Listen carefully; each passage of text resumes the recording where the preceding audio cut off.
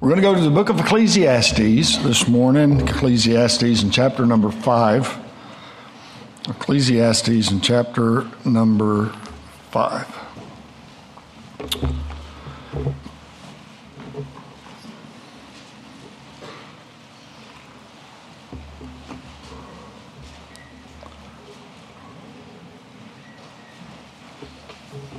The book of Ecclesiastes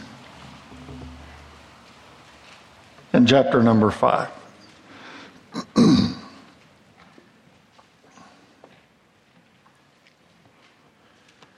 And look down with me, if you would, please, to verse number 9. We'll begin our reading in verse number 9. Ecclesiastes chapter 5 and verse number 9. The Bible says, "Moreover, the profit of the earth is for all. The king himself is served by the field. He that loveth silver shall not be satisfied with silver, nor he that loveth abundance with increase. This is also vanity. When goods increase, they are increased that eat them. And what good is there to the owners thereof, saving the beholding of them with their eyes? The sleep of the laboring man is sweet, whether he eat little or much. But the abundance of the rich will not suffer him to sleep. There is a sore evil which I have seen under the sun, namely, riches kept for the owners thereof to their hurt. But those riches perish by evil travail, and he begetteth a son, and there is nothing in his hand. As he came forth of his mother's womb, naked shall he return to go as he came, and shall take nothing of his labor, which he may carry away in his hand. And this also is a sore evil, that in all points as he came, so shall he go. And what profit hath he that hath labored for the wind? All his days also he eateth in darkness, and he hath much sorrow and wrath with his sickness. Behold, that which I have seen, it is good and comely for me, for one to eat and to drink, and to enjoy the good of all his labor that he taketh under the sun all the days of his life, which God giveth him, for it is his portion. Every man also to whom God hath given riches and wealth, and hath given him power to eat thereof, and to take his portion, and to rejoice in his labor, this is the gift of God. For he shall not much remember the days of his life, because God answereth him in the joy of his heart." We've looked at a lot of things in the book of Ecclesiastes in past weeks, and King Solomon addresses here this subject, I believe. Wealth without wisdom equals emptiness. Or we could subtitle it, "Money does not buy happiness." It does not. Let's pray. We'll get going.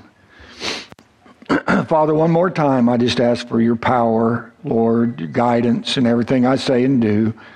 Lord, just your presence to be real in this place. I pray that you would arrest the attention of the listeners, Lord, that they would hear what you have for them today.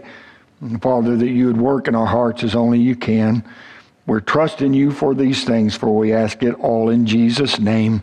Amen and amen. Thank you so much for standing for the reading of the Word of God, and please do be seated.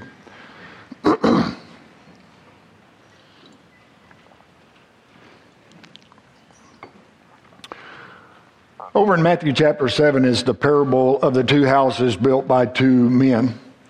One of the men built his house upon a rock, and the other built his house upon the sand.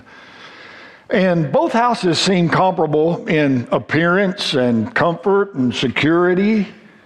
That is, until the rain descended and the floods came and the winds blew, as the Bible says, and beat upon the house. So when the storms showed up, the test of this life, the house that was built upon the sand, well, the Bible says it fell. And not only says it fell, it says that great was the fall of it. We have to make sure that we are upon sure foundation, that we are living our life in such a manner that is appropriate with what God tells us in His Word. It's important that we have not set our eyes on the things of this world, but that we are focused upon the things of God. Solomon said early in this book, he said, "Vanity of vanities, all is vanity." And I said that the best explanation that I've ever heard of that is this: soap bubbles, all is soap bubbles. They look good for a little while, they're pretty, but they don't last. And they're gone, and they're worth nothing whatsoever. The thing that's going to last is our relationship with the Lord Jesus Christ and living a life that He has for us. And part of that is that we are not dependent so much upon the things that God gives us as we are dependent upon the God that gave them to us. As we go through the book of Ecclesiastes, we see that Solomon had experimented with some of the foundations that men build their lives upon. And at the onset of each and every one of those, they looked as though they'd offer up a lifestyle that would be gratifying, a lifestyle that would be fulfilling. But when tested, the end of them, well, it was all vanity. It was just empty. He said that the party lifestyle was just madness. So it didn't make any sense whatsoever. Then he talked about how giving all of his time and energy into his work of acquiring and building the empires that he built just left him empty. And then when he looked at religion, now we have to remember this, he left God out of his search for happiness. No. King Solomon was on a search for happiness in this world, in this life. But he left God out of it. It was a totally secular view. It was a total secular search for happiness in this life. And he said that religion left him wanting. Listen, it left him wanting when it was nothing more than a bunch of man's rituals and keeping up appearances. I'm so thankful that I'm not stuck in religion. I'm thankful that I have a relationship with the Lord Jesus Christ that is real and right and true and guiding in every part of my life. It's not, no. I'm not trying to keep up with man's rituals. All I need to do is have a daily walk with my God. Amen. Sure. And where we're at this morning in this text, he's putting to test the foundation of prosperity. Now remember, this is King Solomon. And as a king, he rubbed shoulders probably with some of the wealthiest people in his kingdom. And it very well could be that some of the conversations that he had back during those days involved questions with the satisfaction of their lives because of their bank accounts. You know, how things going? I mean, how much gold you got stored up? How much silver you got stored up? How many horses do you have in your stables now? How many chariots do you have? Did you see those new wheels that came out for the chariots? Do you have a set of those yet? Come on. I don't know what all the conversation was, but surely there was some conversation about that. But in his evaluation of such, he gives us understanding, listen, of both the use and the abuse of money. Because money can be used properly. But if used without wisdom, it can be abused also. And we find right in the beginning of this the purpose of money. Verse number 9, where we started there. It says, moreover, the profit of the earth is for all. The king himself is served by the field. So the resources of this world are for meeting the needs of God's creation. That's you and me. Okay, I'm going to say it again because I want you to get this. The resources of this world are for meeting the needs of God's creation, you and me. No, it's there. The profit of the earth is for all. It was meant to meet our needs. All men, even kings are served by the field. That's the way it says it. The resources that God has provided to sustain life. Even the kings, come on, even the kings had to get their vegetables and things from the earth, from the garden, from the meat, from the fields, whatever the case may be. If someone does not manage their resources wisely, if they're wasteful or neglect the work of their fields, then they will not have everything that they need. Proverbs 20 verse 4 says, the sluggard will not plow by reason of the cold, therefore shall beg in harvest and have nothing. So this earth that God put us on, it can supply our need. Okay, that's God's plan. He planned that it would be so. He placed us here. He gave us this world. He placed us here. And God designed a world in which, get this, in which labor should produce a profit, which in turn would provide for our needs. Proverbs 28:19, the Bible says, he that tilleth his land shall have plenty of bread, but he that followeth after vain persons shall have poverty enough. So it's important, isn't it, that we put our focus on how God expects us to operate. The free enterprise system works because it operates around God's design, according to God's design. Come on, when God is replaced, listen to me please, when God is replaced by materialism and he's replaced by greed, people lose sight of God's purpose for money. Okay, for example, the purpose of eating is to replenish the nutrients of the body. But way too often we eat to satisfy our taste buds at the expense of nutritional needs and bodily health. Okay, let me say it this way. Twinkies won't keep you going. Ain't going to keep you going. No. You can only survive on that for so long. And many times money's treated the same way. The exact same way. Instead of regarding it as a means of meeting the needs of our lives and accomplishing God's purpose in this world, it is pursued and it is spent as though it were the key to happiness and satisfaction. Oh, come on, please don't miss this. Instead of being used the way that God intended for it to be used, it is used with the purpose of buying happiness or buying satisfaction. But that's never the way that God meant for it to be. It is often used in ways that are morally and spiritually and personally destructive. Money. There's a lot of wrong philosophies about wealth. We can see a few of them here. Verse number 10 says this, he that loveth silver shall not be satisfied with silver, nor he that loveth abundance with increase. This is also vanity, it's just empty. So one of the biggest, one of the main wrong philosophies of wealth is this: money will make you happy.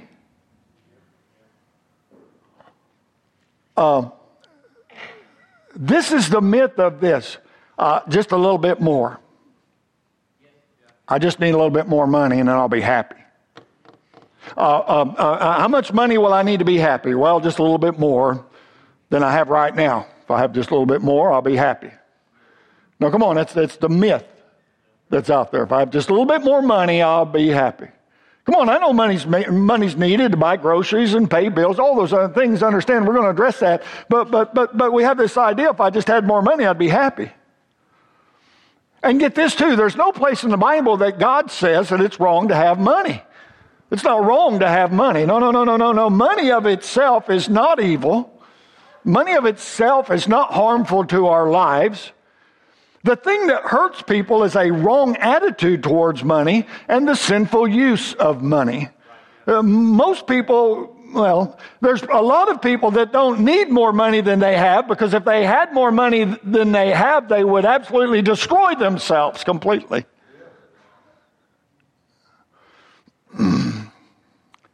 It is dangerous to love money, to make it the object of our affections, to give it a high priority in our life. If I just had more. 1 Timothy chapter 6 and verse 10, the Bible says, for the love of money is the root of all evil. Well, money is the root of all evil. No. The love of money is the root of all evil. The love of money, which while some coveted after, they have erred from the faith and pierced themselves through many sorrows. The love of money. I've seen this way too many times as a pastor. I've seen it too many times. Oh, preacher, I got this job. Oh, yeah, and it's going to pay me so much better. Well, that's great. Well, I'm going to have to miss some Wednesday night services. Red flag. Yes. And you know, they tell me I may have to work Sundays sometime. Another big red flag. No. While the pursuit of money pulls them away from their God, there's a problem. Absolutely a problem. The love of money has become more important than the love of God. I'm trying to preach it. I'm trying. It's harmful to serve money. Truly. Matthew chapter 6 verse 24 says, no man can serve two masters. For either he will hate the one and love the other, or else he will hold the one and despise the other. Ye cannot serve God and mammon, mammon being money.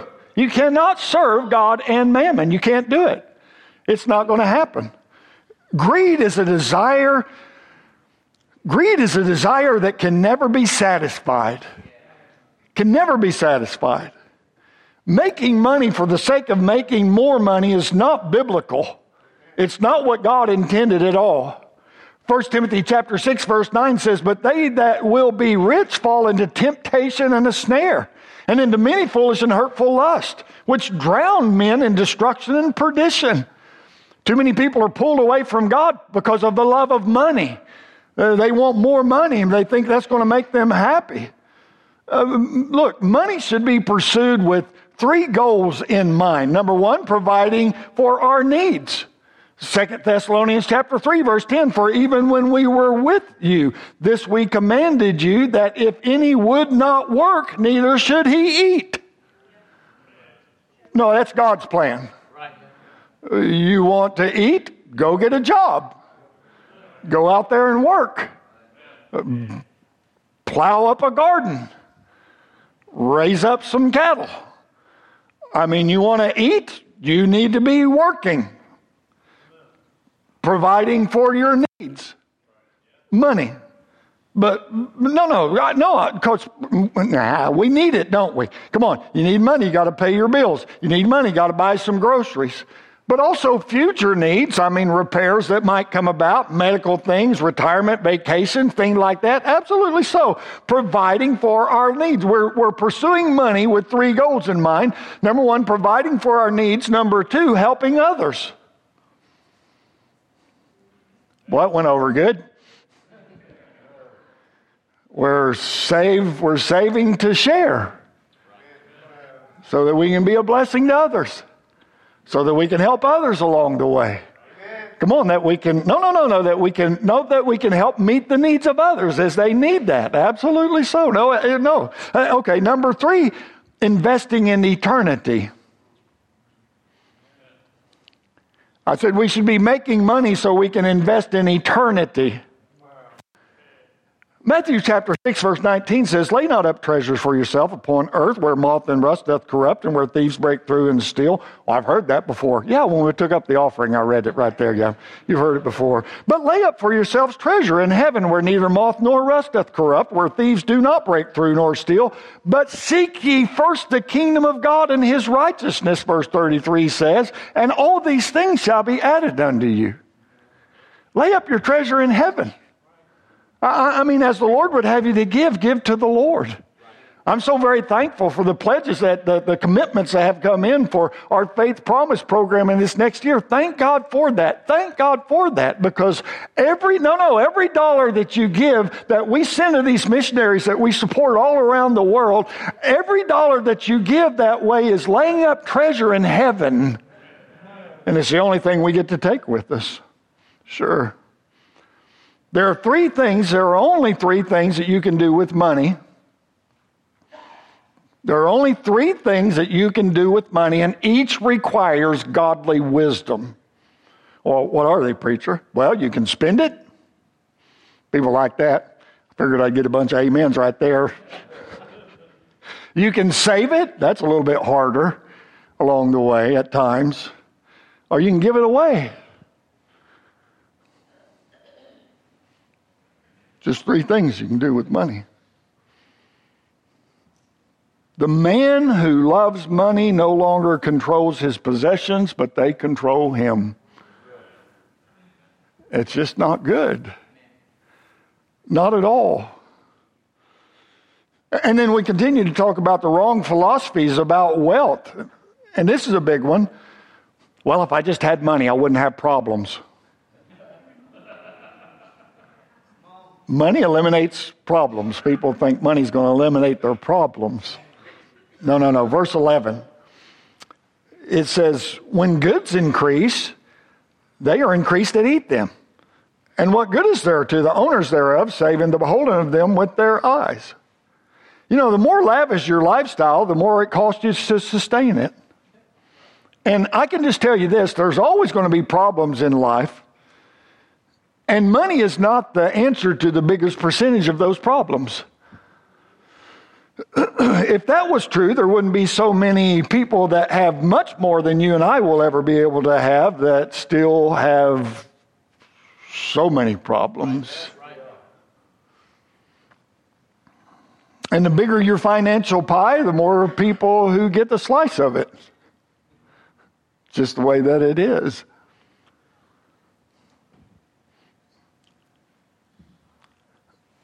But here's a wrong philosophy. Money will purchase contentment. If I just had more money in my bank account, I would be content. Well, verse number 12, it says, the sleep of a laboring man is sweet, whether he eat little or much. But the abundance of the rich will not suffer him to sleep. To be content means to be free from care, without worry. You know, it seems reasonable that a wealthy person would be more content than a person who lives from paycheck to paycheck.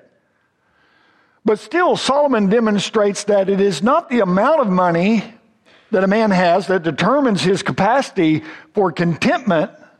Listen, but rather his attitude towards it. His attitude towards it. Because genuine contentment is marked by peace, you know, the quiet confidence of one who has labored for what they have and trust God for what they need. Oh, come on, I really like verse 12. The sleep of the laboring man is sweet, whether he eat little or much.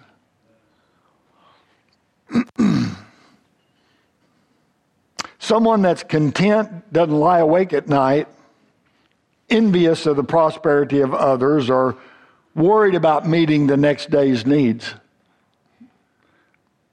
They're content with what God has given them.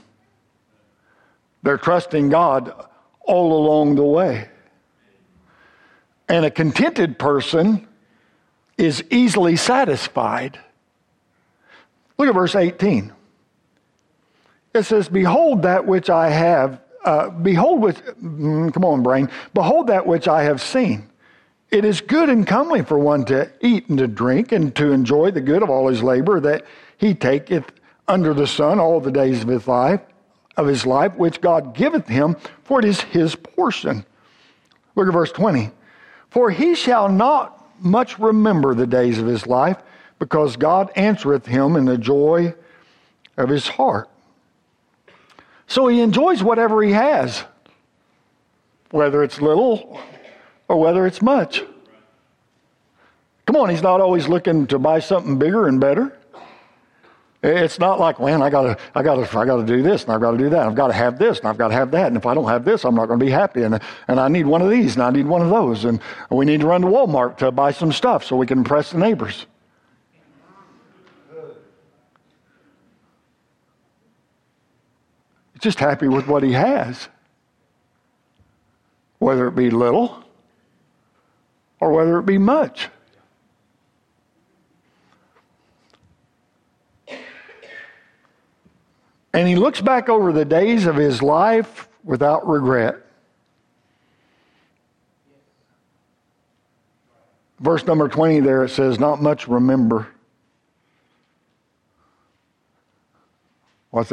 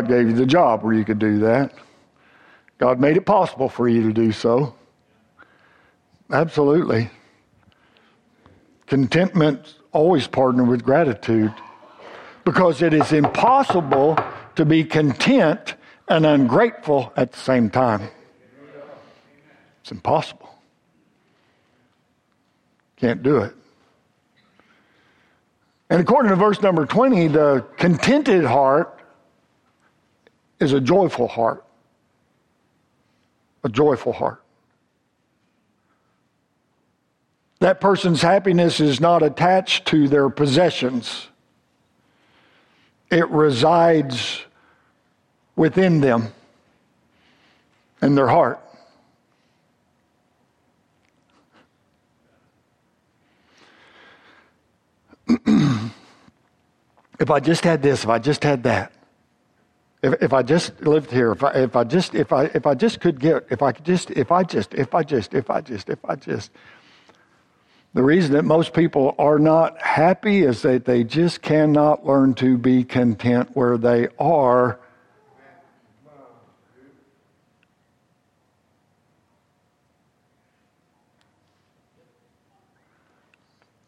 And people that already have that, listen to me, people that already have that mindset will never be satisfied no matter how much they have. Because the more they'll get, the more they'll want. The bigger it is, the better they want it. Well, if we could just learn to be content with what God gives us. Oh no, it's good to work hard and work. If you want something, it's good to work for something and get something. But we don't always need to be looking. We don't always need to be looking outside of where God has us. Our happiness should reside within, because the contented person rejoices in the Lord and His goodness through the circumstances of life.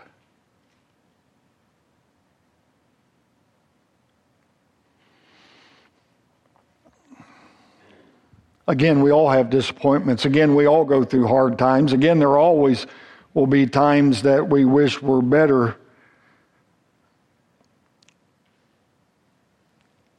But God's always there for us. And if we learn to trust Him through those times, it sure makes the rest of our life go a whole lot better. That's right. One more. Let's think about the peril of money, because we're talking about that. Look at verse number 13. It says, "There is a sore evil which I have seen under the sun, namely riches kept for the owners thereof to their hurt. But those riches perish by evil travail. And he begetteth a son, and there is nothing in his hand. And he came forth of his mother's womb, naked shall he return to go as he came, and shall take nothing of his labor, which he may carry away in his hand. And this is also a sore evil, that in all points as he came, so shall he go. And what profit hath he that hath labored for the wind? All his days also he eateth in darkness, and he hath much sorrow and wrath with sickness." You know, it is possible, I believe what it's speaking of here, it is possible to love money more than you love your family,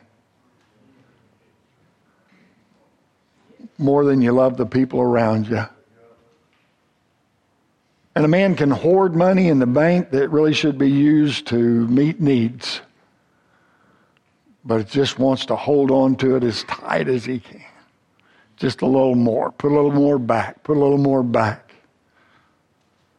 And in the process,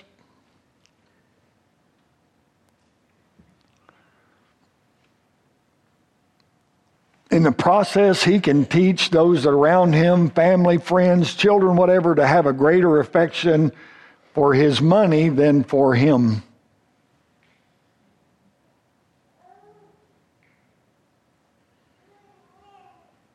What are you talking about, preacher? Well, while his saving account increases,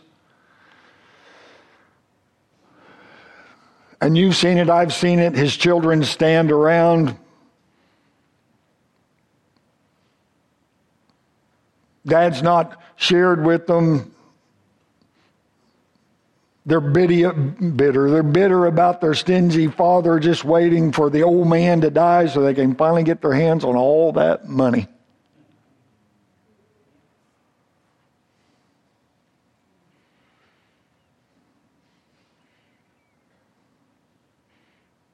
And people like that, just like everyone else, leave this world as empty-handed as the children Solomon describes.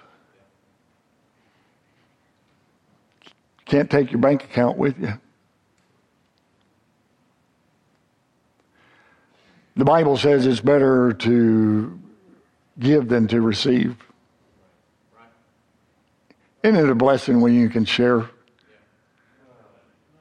Come on, isn't it a blessing when you can help somebody else? Come on, isn't it a blessing when you can give gifts to someone else just to see the smile on their face?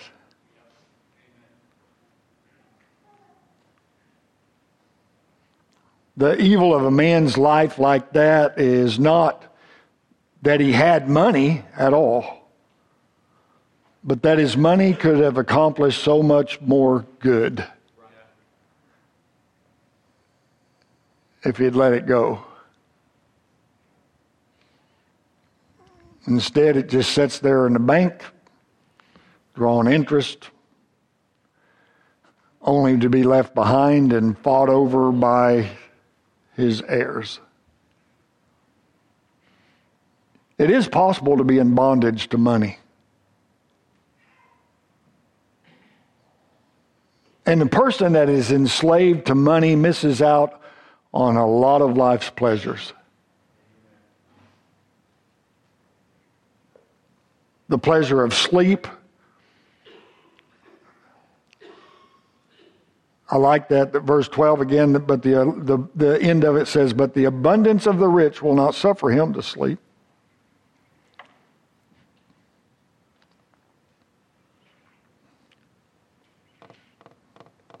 The companionship of family. Verse 17, all his days also he eateth in darkness, just seems all alone, hath much sorrow and wrath with his sickness, eating in darkness, working late into the night to obtain more money, while squandering the time he could be spending investing in his family.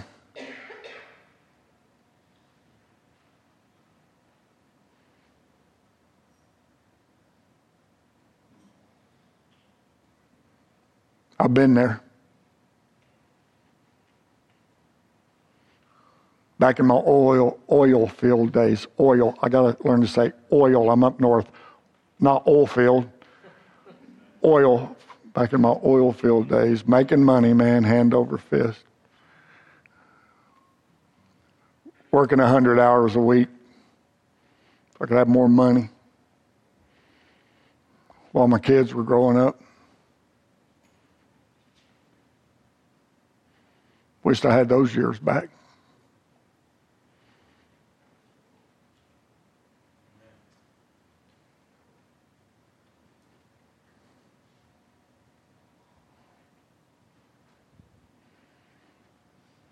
The person enslaved to money invites unnecessary problems into their life. Verse 17 says, much sorrow.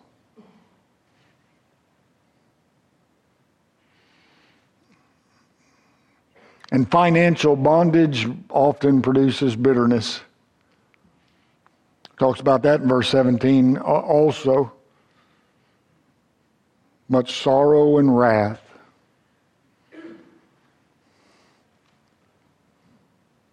Bitter people are often angry people. They live with a lot of wrath, anger. And bitter people are often ill. It says much sickness. They're often ill, just plagued with diseases that begin with a troubled soul.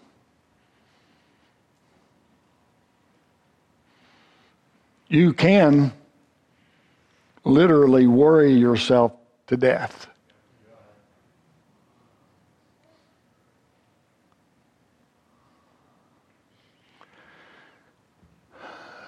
John D. Rockefeller was the world's first billionaire. And at the age of 53, that guy was making $1 million a week. $1 million a week. My little brain can't even comprehend that. $1 million a week. But they say he couldn't sleep at night. And that his health was so bad that he ate mostly just milk and crackers. making $1 billion a week.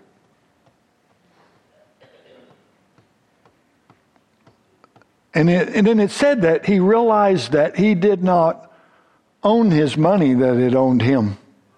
Right. That's right. Yep. And afterwards, he became one of the most generous men of that generation.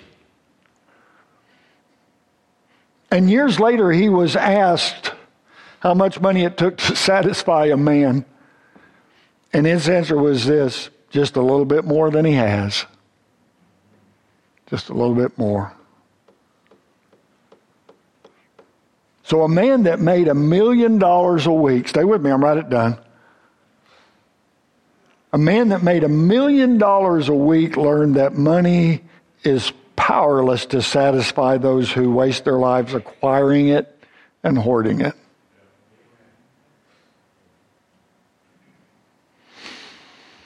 Solomon describes for us the lives of two men. One has money in abundance, and he can afford practically anything his heart might desire, and the other has enough to just get by.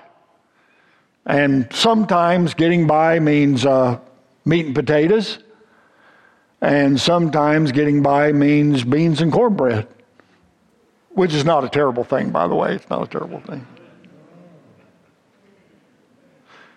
Both men work hard.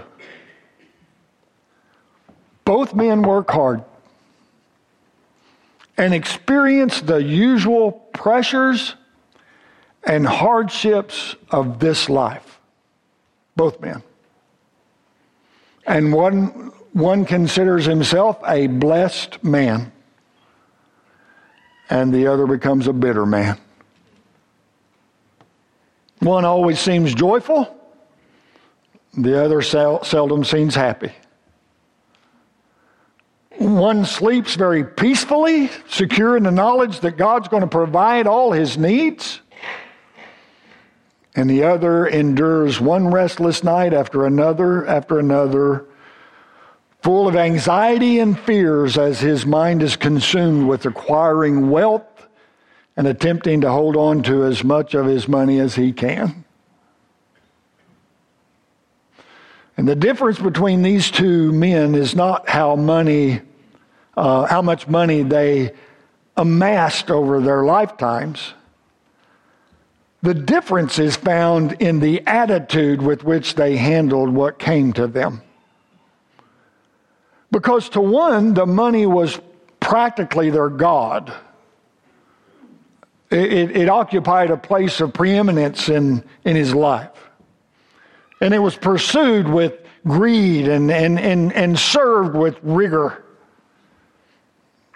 And it was the harsh and cruel master of his life.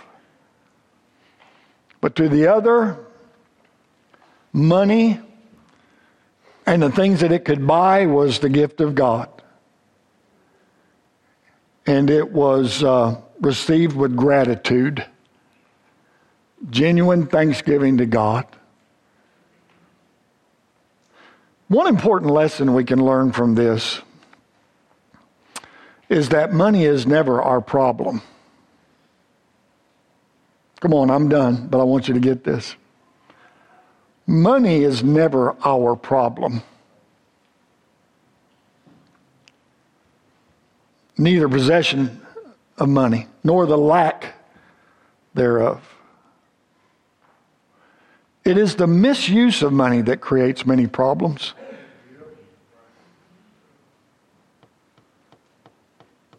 Like every other realm of our lives, we must allow the Scriptures to direct our attitudes toward wealth and possessions and use of our money. We have to learn how to use our money instead of letting our money or the lack thereof control us.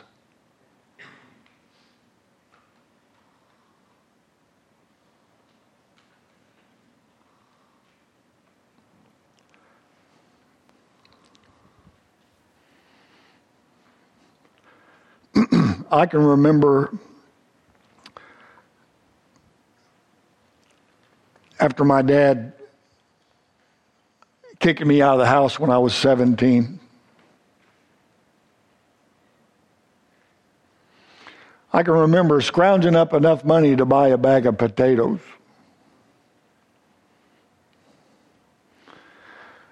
I figured if I had a bag of potatoes and a little Crisco, I could make me some fried taters. Oh, come on, it may not be the best meal if you're eating it 2 or 3 times a day, but it's a meal. And even though back then my life was far removed from what it should have been, I was so happy with that bag of potatoes. It was going to sustain me. It was going to keep me going.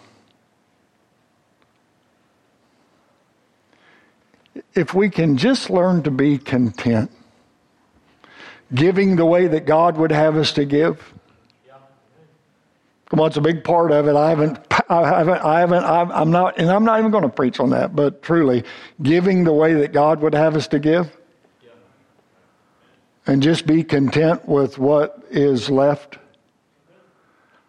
Boy, oh boy, oh boy, we could live a lot less stressful lives. We could probably smile a whole lot more.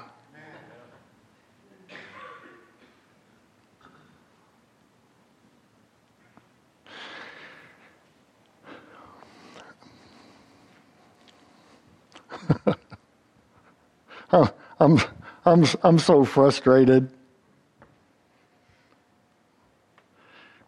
that there are already tons of advertisements, commercials, and such for Christmas and the gifts you need to be buying everybody.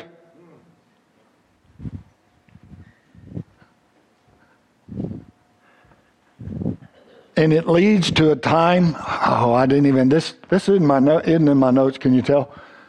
And it leads to a time of absolute despair for people.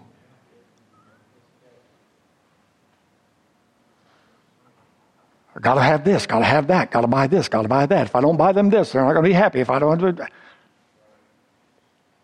Sometimes I wish we could just do away with the present part. Well, who are you, Ebenezer Scrooge? Bill Scrooge. Just go right ahead. It's all right.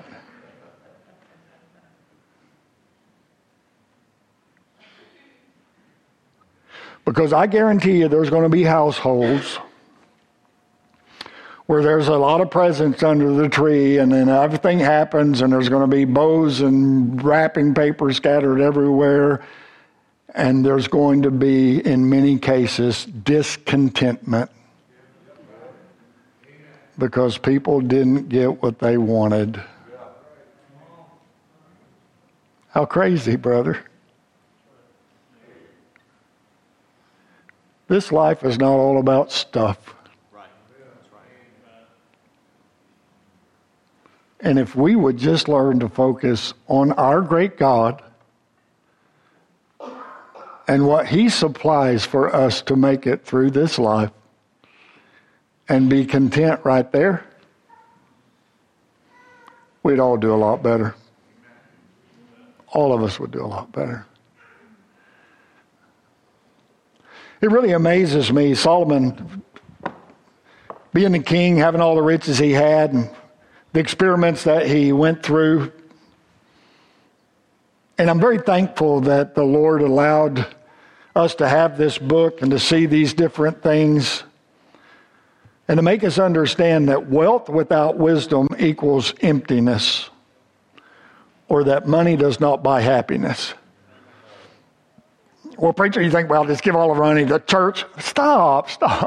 No, not unless you want to. That was bad. No, I think we ought to give to God what He wants us to give. But I think we need to learn to live contented with the rest of it. Because Christmas season is going to be over and people are going to have huge credit card bills and all this stupid stuff. Did I say stupid? I'm going to say it again, even though it's Sunday morning.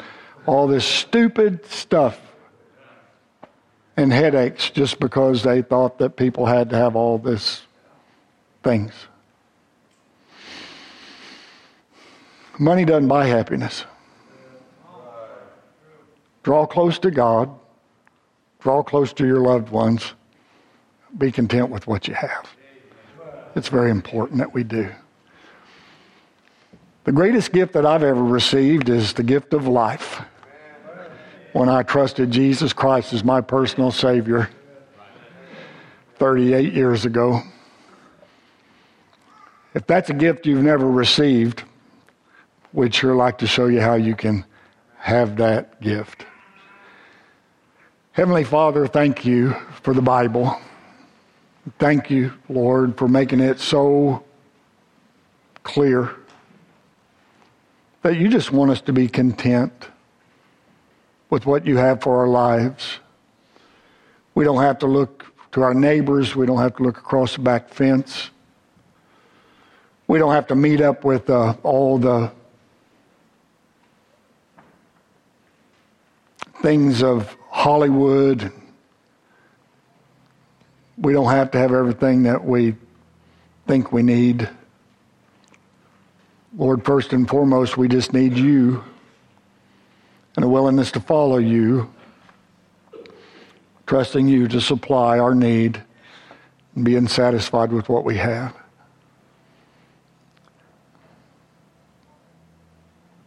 Help us, Lord, to set our focus upon you instead of our bank account, our pocketbook. Help us, dear God, even as this Thanksgiving and Christmas season comes upon us, to be mindful, first and foremost, of what you would have us to do with the money that you allow us to have. Lord, however you may have spoken to hearts this morning, certainly that's between you and the folks you spoke to. If there's someone here that does not know Christ as their Savior, Lord, we pray for them and we lift them up to you. And we'd love to have a chance to talk with them about that very thing. Lord, I pray that they might even come this morning. Let us share the gospel with them. Bless these next couple of minutes, Lord, as we open up an altar. People may need to come and just talk to you about what you've given them or what they feel like you haven't given them. I don't know what needs to happen. But Lord, as we have this invitation time, I pray your perfect will would be done. And we'll thank you for what you do. We ask all of these things in the name of the Lord Jesus Christ. Let's stand with our heads bowed, our eyes closed. Some have come to the altar. You need to come this morning. Will not take long. I'm not going to drag it out. No, I'm just not going to. But maybe you need to come talk to the Lord. Maybe there is some discontentment in your life even now about what you don't have or what you have.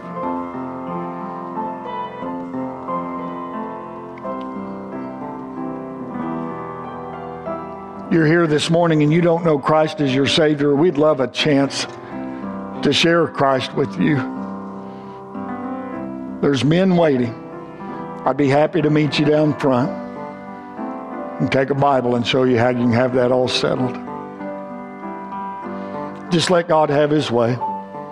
Folks are praying. You know you need to come. Whatever God wants you to do.